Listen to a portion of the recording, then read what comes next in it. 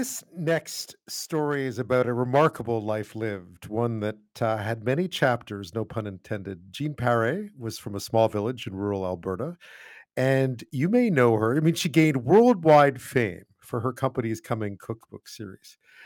She passed away at the age of 95 on Christmas Eve, a sad time for any family to lose someone close to them.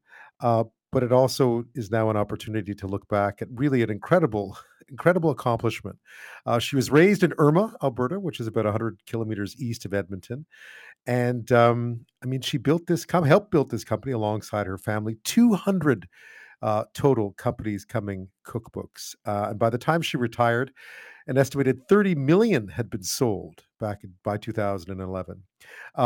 It is a remarkable story, no less because she released that first cookbook after spending years working in food services, both as with a restaurant, then as a caterer, writing out recipes by hand. She wrote that first cookbook at the age of 53. It's never too late to do something unbelievable in life, is it not? They really are seen as kitchen cook workbooks as much as anything else. But with more now on the incredible life lived, Jean Paré's granddaughter, Amanda Lovig Hagg, joins me. Thank you so much for your time tonight. My condolences, first and foremost. That's always it's really tough to lose someone over the holidays. Oh, thank you, Ben. But what an outpouring of sympathy for someone. I mean, I realize that a lot of homes, these books put a lot of good food on a lot of tables over a lot of years. They did. Almost everybody I know has a story of how companies coming has affected them personally. How did it begin? Because I didn't know that she had started writing these books later in life, right? After having had a really long, successful, or a long career in food. Well, my grandma, as you mentioned, was a successful caterer in the town of Vermilion, and she was spending so much of her time handwriting recipes out after every event, as all of her customers would come up to her and ask for the recipe of the squares that she had served or the salad or something else they'd loved that evening. And she was doing that so much that my dad said to her, Mom, you've got to write a cookbook. And she agreed. So my dad decided to go into business with her. He was the business side of things, and she was the creative force. And like you said, at age 53, she started an entire new career. What was her reaction to the success of it? Because it is remarkable to start at 53 and then know so much success over those next decades. Oh, totally. I can't imagine it. I'm 43 now, and I can't imagine in 10 years starting a new career that could be so successful and so life-changing at that point in life. Tell me a bit about the theory behind the cookbooks themselves. I think I heard your father describe them or as workbooks. That this was meant to be good food that you could make under normal circumstances in a regular kitchen. You didn't have to be a gourmet. That this was sort of practical good food that you could learn how to teach yourself to cook. Yes, that's what made Companies Coming recipes so successful and so relatable.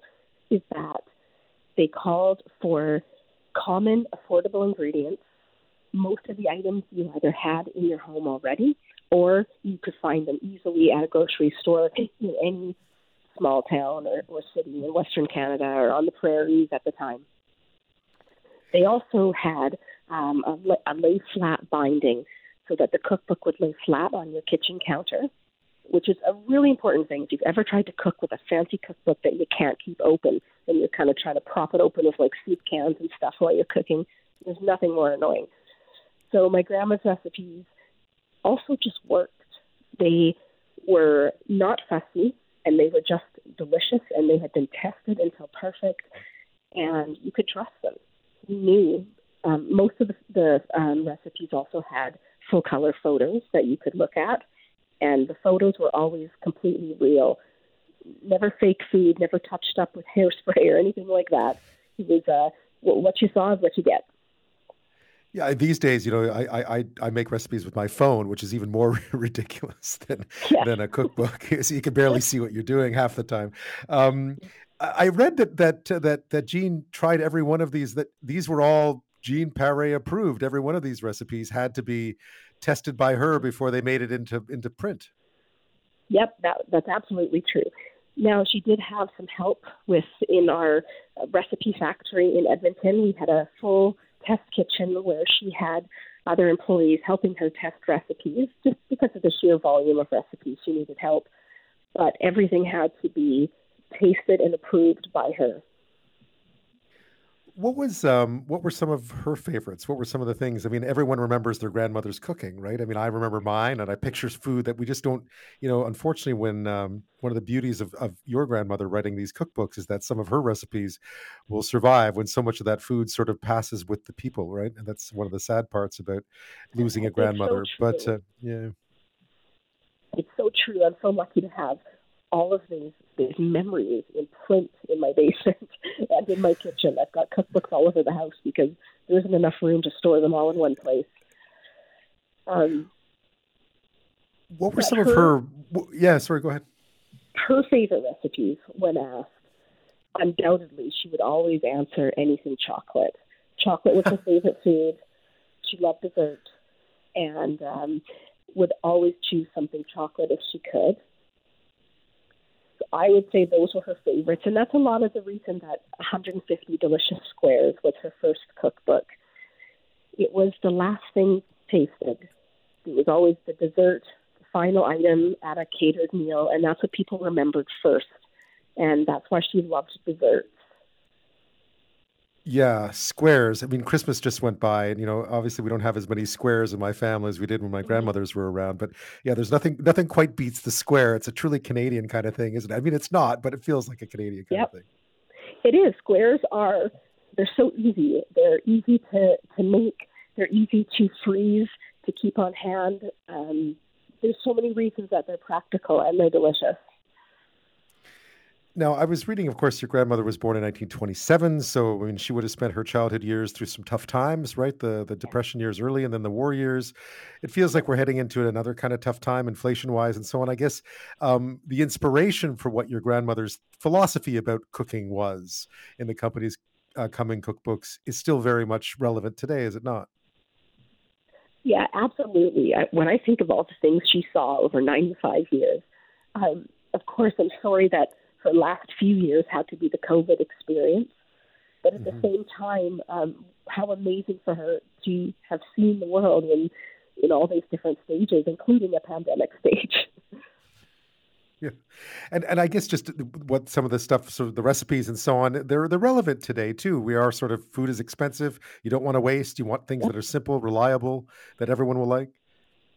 Yeah, absolutely. I mean, she grew up in a family that did not waste food. There wasn't the luxury of that during the Great Depression or the war years. And she was also very practical that you just don't waste things. And if you have more of something, then you share it with others. And that was especially extended to families in need. When she was growing up, they would often have other families come over for dinner. Um, my grandma was always available to help anybody who was going through a hard time with a pan of squares or a warm casserole, something for the freezer.